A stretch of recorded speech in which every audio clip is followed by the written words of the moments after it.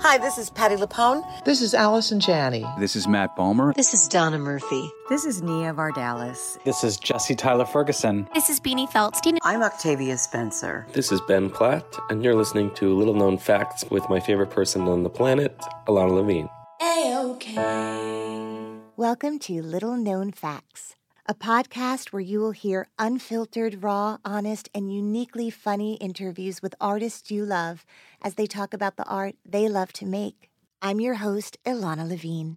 Hey, I heard you needed inspiration. He's Ilana and friends with some revelations. Little known fact of the day. Every little thing's gonna be A-OK.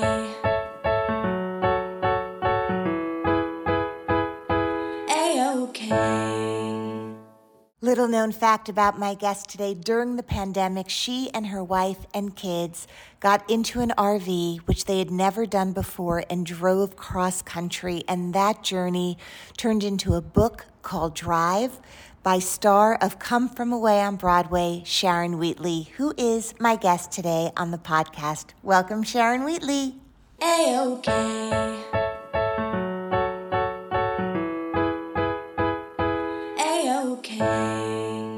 Hello, everyone. My guest today is Sharon Wheatley. Sharon is one of the stars of the Broadway show Come From Away, which can also be seen on Apple TV.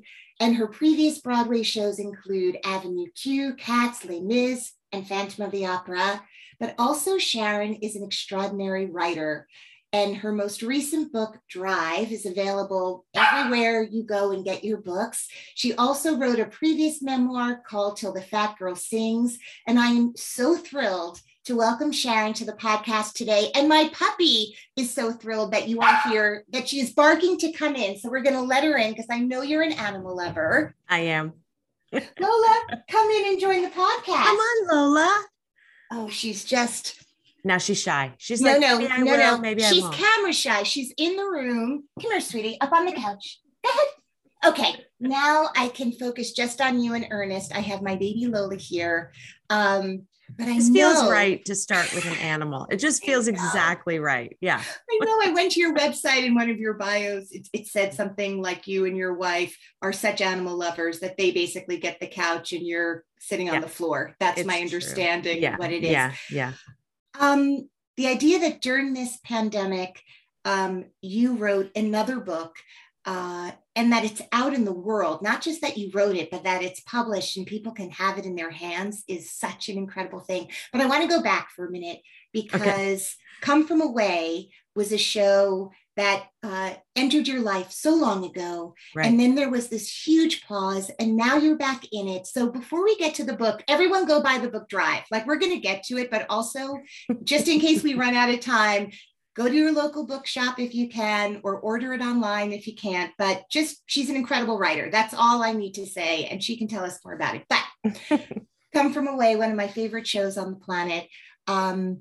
I want to know how you, Sharon Wheatley, ended up being a part of this incredible cast. Well, I'll tell you, it is,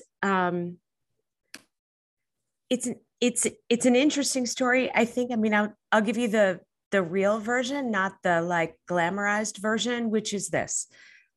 Here's the truth, is that probably if I had not quit the business and moved to San Diego, I would not be in the original company of Come From Away. And here's why. Because when I was here, I always joked around and said, I'm like D-list. I'm like the person that they call to come in to replace the third replacement or whatever. Just being honest, I started a lot of my career with what people used to call park and bark shows, like those British imports. And I was a swing in Les Mis was my first job out of the gate. And I was 25. I didn't even know what a swing was. And then I found out what it was and it was too late to quit. And then it was so hard. It was so incredibly hard. And I remember arriving and thinking, they really should have given me an IQ test. Like, I don't know that I can actually fulfill what is needed in this job. So shout out to swings everywhere, not really including myself, even though I was one for a long time. And And then I did the same thing. It's true. And then I did the same thing for Phantom. So I did like all the companies of Les Mis and then all the companies of Phantom. And then in a random act of luck and tenacity, I managed to book Cats on Broadway. And again, it was a little of like one of these things doesn't fit with the other, meaning like I wasn't a dancer, but I could fake it with a lot of humor. And that happened to be exactly what they were looking for. And so I got to do that. So then I had this sort of career crisis where I had done these 3 big Cameron Mackintosh shows and I got dismissed a lot. It was like, oh, she's only a singer, even though I'd been in Cats, or, she doesn't really act. And I just thought it takes a lot of acting skill to pretend like you're a dancer. I just thought there's loopholes here. And then with Avenue Q, I really doubled down because I thought this is a show that I can do. And I taught myself how to puppeteer. So I was lucky to get to do that. But then still, I just wasn't going in for the kinds of roles that I wanted to be going in for.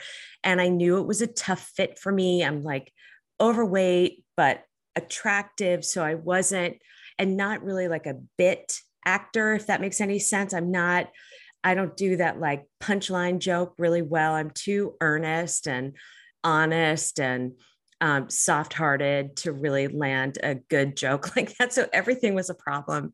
And so honestly, I quit the business and pursued writing.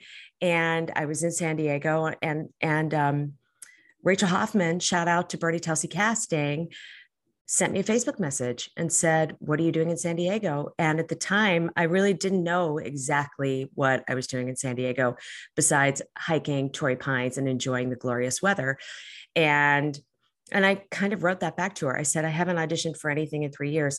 And she said, we're looking for a local hire for the La Jolla Playhouse for this new show that's coming in called Come From Away. And I think you might be right for it. Do you want to read the script? And me being me, which is, self-deprecating most of the time, I wrote back and said, yeah, sure. I mean, I have not really sung anything in 3 years. I don't even know what I would be like in an audition at this point. And she was like, I'm not worried about it. So she sent it to me and I was immediately hooked. And I was hired to do only the La Jolla Playhouse section of Come From Away, even though many of the rest of the company was moving on to do Seattle. It was like a co-production of La Jolla and Seattle. This is like, I don't always talk about this part of it, but I was devastated when I found out that I wasn't going to be moving on to Seattle. And then luck just sort of fell my way. They couldn't find somebody for the Seattle company who lived in Seattle. So they asked me to stay on to go to Seattle. And I was thrilled because at that point I had a sense, we were still in rehearsals for La Jolla, but you could just feel it in the air. It was like electric. And I thought this show is too special. And I was scared of creating a whole role, a whole character that then would be handed off to somebody else. And cut to 7 years later, I'm still here. So that's the long essay answer of how I am in Come From Away. So in sort of refreshing my memory about sort of the origin story of the piece itself. Yeah. The creators are Canadian. Right. This production first began sort of by being put up on college students somewhere. Sheridan, it's Sheridan College in Canada. Yeah. Okay. And so are the creators of the show a married couple? Yes. Okay. David and Irene. Okay. Yeah. Okay, Yep. so they're a couple. They're not just besties like the 6 creators. They're actually a married couple. Yeah. They made this show and they sort of started building it on Sheridan College students. Yeah. And it had a little bit of a life in Canada before it came to Chris Ashley at the La Jolla Playhouse, or was Chris always with it from like early workshop periods of the show? Well, I think what it was they were given a government grant by the Canadian government to create this show for Sheridan College. So they wrote the show thinking it was going to be for college students. And it kind of grew from there. Now, Chris Ashley was not involved in the Sheridan College production, but I think then it went maybe to like NAMT. Okay. And Goodspeed. There was like a NAMT and a Goodspeed section that happened there. So the only thing that happened in Canada was Sheridan College. Then it came here, did a Goodspeed thing, did a NAMT thing. That's when they picked up the Junkyard Dog producers, who are the nicest, greatest, I can't say enough about them, producers on Broadway. And at that point, Chris Ashley, Kelly Devine, Ian Eisendrath were then brought in. They did a workshop in Seattle. And Rodney Hicks and Kendra Kassenbaum were in that workshop. And then the first production of it, professional production of it, was at the La Jolla Playhouse that ran in June and July of 2015. So it was like La Jolla, Seattle, Washington, D.C., maybe someplace else, and then Broadway. Newfoundland. We did a concert in Newfoundland, a 2-day concert. That footage is just breathtaking. Isn't it something? Yes. It was our favorite thing we did was go to Gander. It was incredible. Anyway, I could talk about that for 2 hours, but we ran in Toronto also for a few months, a good chunk of time. So for the 5 people on the globe who don't know the thumbnail sketch description of Come From Away, I've sort of buried the lead, as we say, and we jumped right into the thing. It is a story about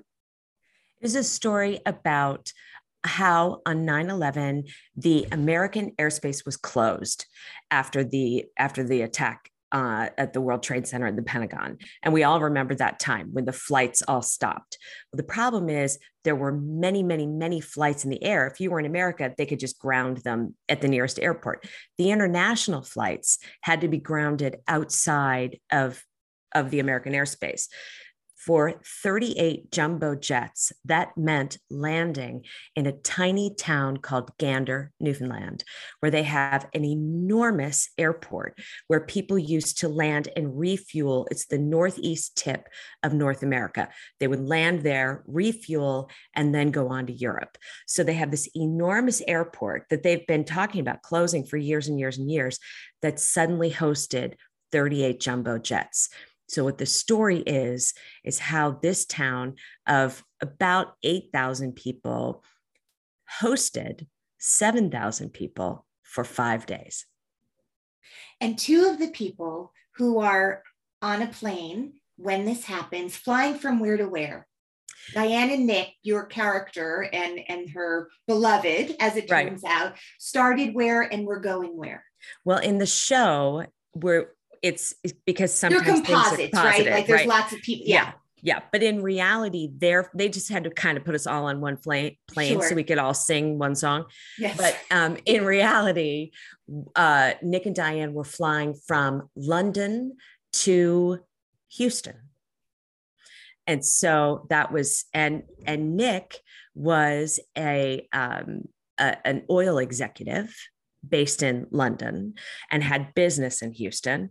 And Diane was, she was a buyer, I think, Alana, like for Neiman Marcus, one of the big department stores. She was a buyer, and she had been over visiting her son in England, who was in the service, I think. And so she was flying back, and they met and fell in love and made out on the plane the whole way back to Texas, and they're married, and he moved to Texas. I mean, they're real people. It's so crazy. It's so crazy. Kismet in the middle of this chaos is so incredible.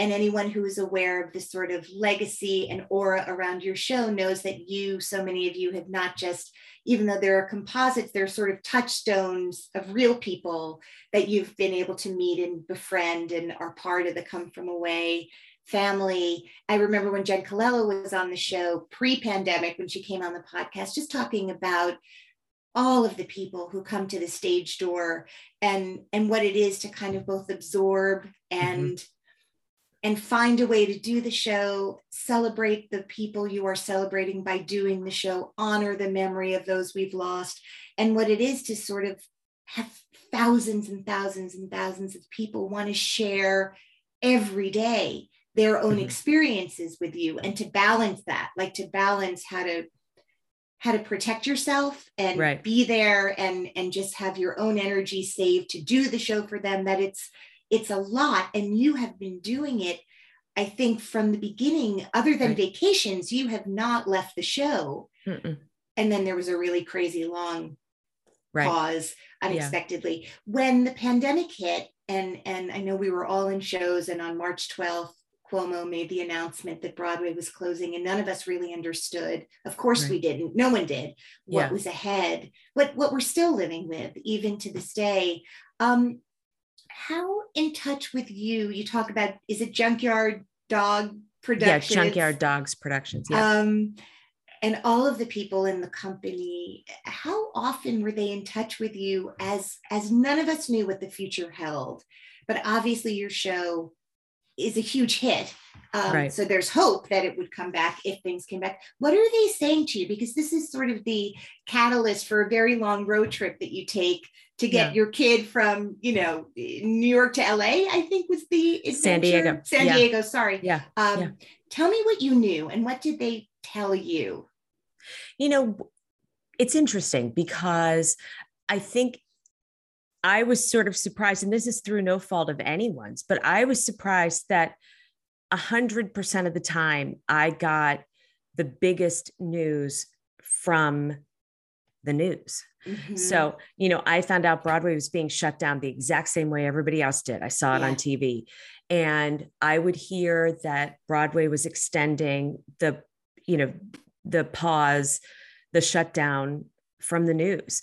And it's not that we weren't in contact with Sue and Randy and Kenny and Marlene, who were the 4 Junkyard Dog people. We had weekly Zooms on Sunday afternoons. Joel Hatch hosted a cocktail hour every Sunday, and the dogs, we call them the dogs would come on, and they would talk about what they knew. But mostly we were just talking about what food we had made. I mean, really just like everybody else, right? How's everybody doing? Yeah, it was more that. And just, they wanted us to keep the faith. The big thing that they kept saying that really helped was, the show is in financial good shape.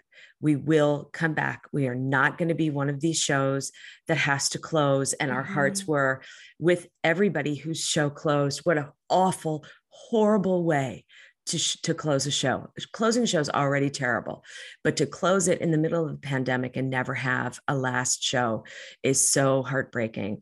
And they kept saying, unless Broadway in its entirety never comes back, we will be there.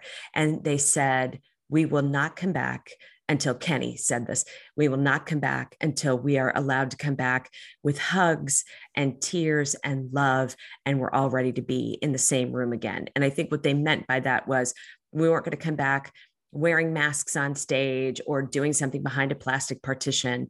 So we kind of knew that their business model was, they were going to wait it out. And so knowing that, I knew anytime, I knew it was going to be a while. I didn't want to know that in my head, but in my heart, I thought this is going to be a long time. You talk about your character of Diane, and it all connects to your book in a way, Drive, because Diane, in the story of this play, is at a crossroads in her life. Yeah. And her takeaway is sort of new beginnings. I mean, I think globally that was sort of, we're sort of in that moment right now again, sort of, you can't deny what's happened, but how do you get up each day and go forward in the face of what's happened?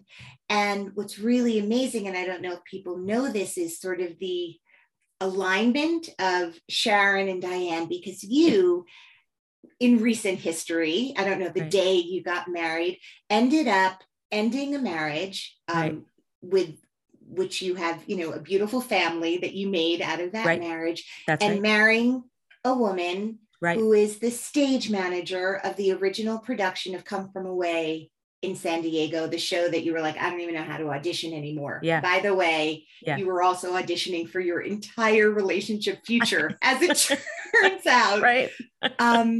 Were you married to a man or a woman the first time around? I was married to a man. Okay. Yeah. So there are so many huge yeses that you allowed to come out of your mouth experientially, literally. And I am sure there were many conversations that you had to have with so many people in your life. Oh my God. About this new, and his name is Martha, right? Like, right. Yeah. Like the assumption. Yeah. I mean, that, or that people would say, this was my favorite. Yeah. Because I was sort of telling people that I was getting divorced and telling people that I was with a woman at the same time. Right.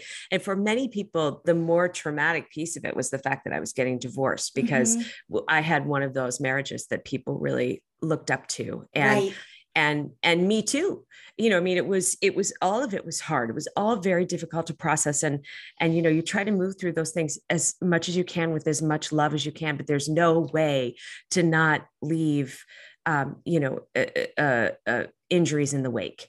And so every bit of it was hard, and every bit of it I have regrets and sorrow, and I'm also proud of, and I'm, you know, I mean, there's a million things. So, but to also take your entire community of people, right? Your family, your friends, your everybody, and just kind of like, I felt like I just like put them all on my back and said, you guys, I know this is hard, but you have to just trust me on this one. We're going to find our way out of it, and it's going to be okay. And to really like come out to people at the same time that people are processing that this big, giant, happy marriage is also coming to an end. And how do you deal with that and not vilify anybody? All of it. It was all very complicated. And all I knew was at the other end was Martha. And for reasons that I couldn't even understand, I knew it was right. That's it. And Martha even said to me, how do you have such a solid understanding of what this relationship is going to be? Because it was built on teeny tiny little bones. I mean, we were not like a big relationship that was happening during Come From Away in La Jolla, anything like that. I mean, we didn't like each other. She would joke around like, oh, go tell the local hire to put on her show shoes. And she would come to me, you know, and then her ASM would come to me, and I'd be like, listen, the choreographer told me I'm not wearing those shoes in the show because I have to climb on chairs. They're getting me different shoes. So I'm not going to wear these right now because they're not actually safe. And I was like, she's a big, scary lesbian stage manager. I mean, we really, we laugh about it. No, I don't know how we got here except love. That's it. And I had very sick parents, and she had very sick parents, and we kind of bonded on that together. And I just sometimes would look at her. I was like, you're a woman. I don't even know what to say to you. And, but it just, I don't know. She's an incredible human being, and very happily single. I really ruined her life. Yeah. I've read that. That's been quoted. Well, apparently it turns out you find really scary lesbian stage managers sexy. I guess I do. Yeah, that's your thing. Not me. Well, that's the thing. When I was telling people, there were people who would say to me, "Oh, I always knew it. I always knew you were gay," and I would just laugh, and I'd be like, that's hilarious, because I sure didn't know it. And that's interesting. Yeah. And even Martha was like, you're straight. And I was like, I am. But my kids joke around and they say that I'm gay for Martha. And I don't really have to worry about it beyond that. I have no shame about, I don't move through the world in a homophobic way about myself or my relationship, or, I'm proudly out there. And if I can normalize this, that would be really, I don't know. I sort of live my whole life with like, what is my goal in this? And I would say if I have a goal in it, it's just to take the stigma away. The book drive is about you and Martha deciding that you are going to drive cross country in an RV. That's really the Even premise when you say of the it, book. I'm like, Oh my God, is that really, we really did that? Yes, that's did. what happened. And 91 days. We'll think of like an Albert Brooks film. Like there are Yeah. different versions of this that we will see when the book is adapted for a film, because it must, I mean, it's so primed to be a visual story for people. It's not like either of us went into this with any sort of knowledge or gravitas that we were going to be able to do what we did. Yeah. It really was the early days of the pandemic. People didn't want to fly, and nobody wanted to even get a hotel room, which I think at this point in the pandemic, people look back on that a little bit and have sort of rose-colored glasses, like, oh, please, it was safe. You could stay in a hotel room, but people weren't. They would rent, a hotel room for 2 nights and let it air out overnight before they went in. And it still meant driving across country, because we had a car. We could have just driven it, but it still meant going into public restrooms, going into restaurants, going into hotels. It still didn't feel safe. By the way, it was a great idea. And Thank you know what? You survived it. We like did. It could have, I mean, you're still married. I feel like forget what you went through in your first, I mean, traveling is stressful under the best 5-star circumstances. Not knowing where you are can be stressful. You talk about in the book, like, it's really dark out when you get really to these dark. places at night, right? Like, how are you going to hook up to this thing with like your little, iPhone flashlight, like really emptying waste, like all the things that you guys had to do that we think of like when we're shooting something and someone shows up and your camper is really clean when you show up to set, and then you make a mess and the next day it's clean again. Like that was you. Definitely not like that. And, your set moves. So you can't leave anything out on the counter, or the second you pull out, everything goes flying and crashing, and it's like dangerous and loud. Yeah. So would you do it again? Yeah, I would, which is really, and the reason I know that is because we collected all of the stuff in a very come from away fashion. I put a thing out on social media and I said, and we were in an Airbnb in Cincinnati. And I said, hey, we're renting an RV, ha ha ha. And it came completely empty. Like there was absolutely not one thing in it, except for, there was a mattress and the toilet and the whatever, right. Nothing else. And we weren't home to stock it ourselves. We were in an Airbnb. It wasn't like we could take their coffee pot. And we didn't have jobs. And it was already ridiculous that we were getting an RV, although I'd gotten a good deal, but I kept joking and saying, I have a 0% credit card and a dream. And that's what we do. God damn it. There you go. We're doing it. Yeah. Like, here we go. And I mean, me on the phone with Sue Frost, I was really like, do you really think the show's going to come back? Are you sure? I have a 0% credit card. Yeah. And so people started, I put a thing on social media and I said, if anybody has literally blankets and bedding, things for the kitchen that maybe you're not using, non-breakables better, if you have an outdoor grill. And people started just leaving stuff on our front porch because nobody could come in, and they would just label it. And it was like people I'd gone to high school with, but also just people who I didn't know, who they had reposted it there on their social media. And suddenly you're set up. We were set up. I really felt like I was in Come From Away. I was like, wow. I want to ask about like your writing process, because, you actually are one of the few people I know who enjoy writing. Most of my friends who write love, like finally when it's done, but they find the actual process of writing the thing, like, please let me do anything but write today. They have to be, chained to their desk. Were you sort of journaling or like throughout the whole trip? Do you talk into your phone? Do you voice memos? Sort of what is your process? I think I journaled the first 4 days, and then it was too busy. It's so much work. I have a good memory, and that sounds crazy, but I have a really good memory. And the one thing that I did do was not that I used any of it, but I would collect. I have a lot of paperwork from the trip. Like I have every map of every RV park that we went to. I am an avid picture taker. And I would also, there would be moments that I would think, if I actually write this book, like I had a good idea that this could be a book, which also before you even went on the journey, was that part of why you wanted to do it? Yeah. Okay. You're like, let's do this and I'll write about it. I called my agent because she and I had never really been able to find like the exact project that we wanted to work on. And I said, I have to get Toby to San Diego. I might rent an RV, and I really don't want to, because I like bougie, like Four Seasons. You want to be comfortable. And I said, and Martha's really into it, and she's already bought 4 headlamps. Is this funny? And she was like, this is funny. And she said, why don't you write a treatment?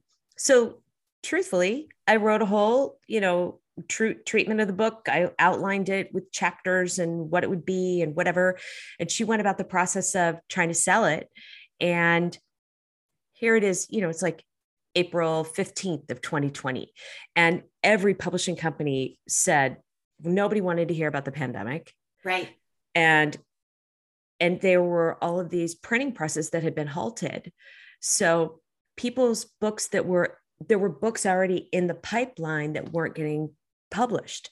So no one was interested in talking to anybody, especially like some weirdo Broadway actress who had published a memoir, 15 years earlier about doing this. And so I didn't have a publisher when we left on the trip. So it felt a little bit like a pipe dream, but also I know me, I'm tenacious, and I like to close the loop.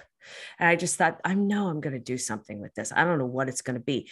So I would take videos, and I'd do like vlog videos and just send it to my best friend. So I have a lot of footage, but I also just have a good memory for that. Which is incredible. And what do you hope? I mean, it's funny and it's moving. I mean, you're dealing with real life loss in the book. You touched earlier how you and Martha both had parents who were ill, and that was sort of a bonding, and it wasn't just because your parents were older, it was because your mom was sick. I mean, it was a lot of really hard things to deal with while you always have this incredible way of making us laugh at the same time, which is just such an incredible skill. What do you hope? What was your fantasy? Someone will read Drive and what? Like, if you could finish that sentence. I think that it's good to remember that you can change the narrative, or at least that you can control it. And I could not bear the idea that there was going to be a pandemic and the show was going to shut down, and that the narrative of that time was, and she waited. I just thought, I have waited for so much in my life. As an actor, you wait all the time. As a writer, you're waiting all the time. And I finally had landed this job that I love, not just because I have a job, but because I actually love the show. I actually love the people that I work with. And I was missing it so much. And I think that's something that people can relate to. What do you do when you're faced with a situation that you can't control? How do you find any control in it? And my friend John Westcott had this great saying he used to say to me all the time when I was sad or depressed or mad or whatever. And he would say, move a muscle, change a thought. And I think that's my biggest takeaway from the experience that I had and from the book that I wrote, is I just want to remind people that even in the moments when you feel like you have no choices and that no good can come out of a situation, to keep looking, because there is something. You do have control over your reaction to it, and you have control over your personal self and what you do. And for parents out there, that what you do is being seen by your children. And I felt it was imperative to give my kids an experience. I wanted them to have an adventure that we could look back on and cherish and laugh about how bad we were at it, or this moment or that moment. And it certainly was not always awesome, but it was always funny, and it happened. So I've thought a lot about this for myself. I remember early on in March of 2020, I was still doing the lines of the show that I was in for a while because we didn't know. I was like, okay. And as time went on, I was like, okay, I still know my opening. I enter and I say this, and then I grab the thing and I walk over to the table and Margaret called, like I'm doing it. And then at a certain point, I was like, okay, I got to let this go. I don't need to run these lines anymore or review my blocking, because whatever happens, this is no longer attached to what that experience is going to be. Like we will be starting anew to a certain degree if it happens. Right. So at some point you stop doing your come from away, vocal warm up each night in the shower, right? Like you got to let it go and just live whatever the life is. When it was time to come back, when you finally, 2 years in, for those of us who are passionate about Broadway or live in the Broadway space, you're hearing each day, like what's coming back and what date it's coming back. So at some point you get a call, it's coming back. Right. And first of all, Jen Todd, who's a dear friend of mine, produced with Tommy Kail your film version of the show. Yeah. So she was in town and she came on the podcast when you guys were filming it. So I knew, and then everybody knew that you guys were going to film it. And that happened first. Right. Yeah. So like, how long ago did you know that was going to happen before it happened? Well, I have to say my favorite chapter in the book is one of the last chapters, and it's called A Miracle on 34th Street. And it really talks exactly about the moment that I found out. But it was January 27th, I believe, 2021. And I found out there had been very light rumors. And I mean light rumors that felt like a fantasy. Like, we're going to film it. And I was in the underwear section of Macy's at Herald Square, and I got an email that said confirming the rumors. And I just thought, and it was from Sue Frost, Junkyard Dogs. And I just thought, I didn't even want to open it. I couldn't even allow myself the hope. And I opened it and it was like, we're filming it. And it just, I don't know. Well, it gave me this reaction. I sat down, I just cried. It was so unbelievable that we were going to do it. I could not believe the gift of it. I just couldn't, I kind of couldn't handle how fortunate I felt. And in the moment to just think like, oh my God, I wish my mother was alive that I could call, right? But at the same time, I thought, I've eaten a lot of bread. All right, look, it's not Moulin Rouge. You're okay. I know, but I just thought, you know what I mean? I was like, oh my God. Oh yeah. And it's happening. I know. Careful that's right. What we wish because for. It's a dual thought, right? There's like, on the one hand, you're like, I love the story of this. And then there's the reality of, do I remember it? How much rehearsal are we going to have? And so, you wear both of those hats at the same time. Yeah. And so, and also I didn't know who else had received offers to do the movie. And so that was tricky too, because I thought, I don't know who to tell. So I think everybody was sort of tender stepping. Is this going to be original Broadway cast? Who's this going to be? Right. Exactly. Is it a compilation tape of, Yeah. So that was sort of fun too, over the next couple of days, sort of the rollout of who had been asked to do the film. And then that was, I think we started right around this time. It was like early April. And then we shot the first week of May, and we were in a complete bubble. Like, we couldn't leave the hotel. We had food delivered to our rooms. Yeah. We were allowed out. We did all rehearsals in masks, totally masked up, testing every day. And then for shooting, we did full run-throughs in masks right up to shooting. So, but then they brought in a live audience. At some point. And I know that they shot with and without an audience, but I cannot even imagine what that must have felt like after all that time to actually do it, even for a moment. with a live audience.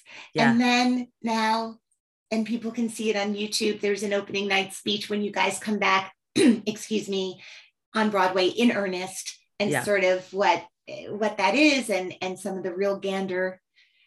What are they? Gandarian? What do you call it if you're from Gander? I guess, Newfoundlanders or Ganderites. We call them Ganderites sometimes. Yeah. Welcome to the Rock, right? Like it's just so moving. How lucky are we that Come From Away isn't just on Broadway, it's all over the world, this unique gift of a show. And for people lucky enough to have cable or whatever streaming service. And if not, there's someone with an Apple TV password that will be kind enough to lend it to you. Sorry, that's Apple TV. Even if you don't have your own account, anyone who knows anyone in college, they all have passwords that they're sharing. That's right. Sharon, before I let you go, is there a little known fact about you that you can share? Oh gosh, I didn't think about that. Is there a little known fact about me that I could share? Yes, I this is so silly, but one of the ways that I get through 2 show Wednesdays, which is sort of notoriously, for whatever reason, they're in the middle of the week and the audiences are sometimes a little quieter or whatever. And it's a long day and our shows are very close together. The stage right prop guy, Steve McDonald, and I have this ongoing thing between us because I love the television show Survivor. I love it. I love it with passion. I love the social. I don't care so much about like all of the, eating bugs or the races and that stuff, but I love watching this community of people trying to navigate each other, the social experiment of it. I really love it. So Steve, always, we have one little quick pass off where he hands me some beer bottles and he's like, do you have your DVR set? And I said, I do. And so that's my Wednesday passion, is to watch Steve. Survivor with Steve. That's right. Steve McDonald. Okay. I love it. I haven't heard like the acronym DVR in so long. I love it. That cute. I love it that you still. It tells you exactly who he is. That's right. It's everything about it's perfect. I love it. Everybody, buy the book. Find a way to see Come From Away. Sharon, I know there will be so many more things that come out of your brain and other performances we'll get to see in the future. But for now, I just feel so fortunate that you are in Come From Away on Broadway with this unbelievably beautiful cast. And I know you do book signings when you can all over the place. Just repeat the website if people want to know like how to find all the magical things you do. How do they find you? It's my name. So it's SharonWheatley.com. And if you go there, there's all sorts of information. If you're in New York, there are signed copies of my book at the Drama Bookshop, just if you want to shop local and you're in town. And we've been so fortunate, it keeps selling out there. And then I just run down between shows and I sign more. And it makes my heart happy to know that money is going there. And then other than that, it's everywhere books are sold. And I love that you're everywhere books are sold. I love it. Somebody told me that's what I'm supposed to say. It's everywhere books are sold. I mean, it sounds so obnoxious. And the truth of the matter is, if you walked into your local Barnes and Noble, would they carry this book? Probably not. You'd probably have to order it. Wait a minute. I'm not finished after this episode. Yeah, well, all right. I'm going to let you go because it's not a 2-show day, but it is a show day. Thank you for your time and all of the beautiful art you put into the world. And I can't wait to see you in person really soon. Thank you for having me. It's a pleasure.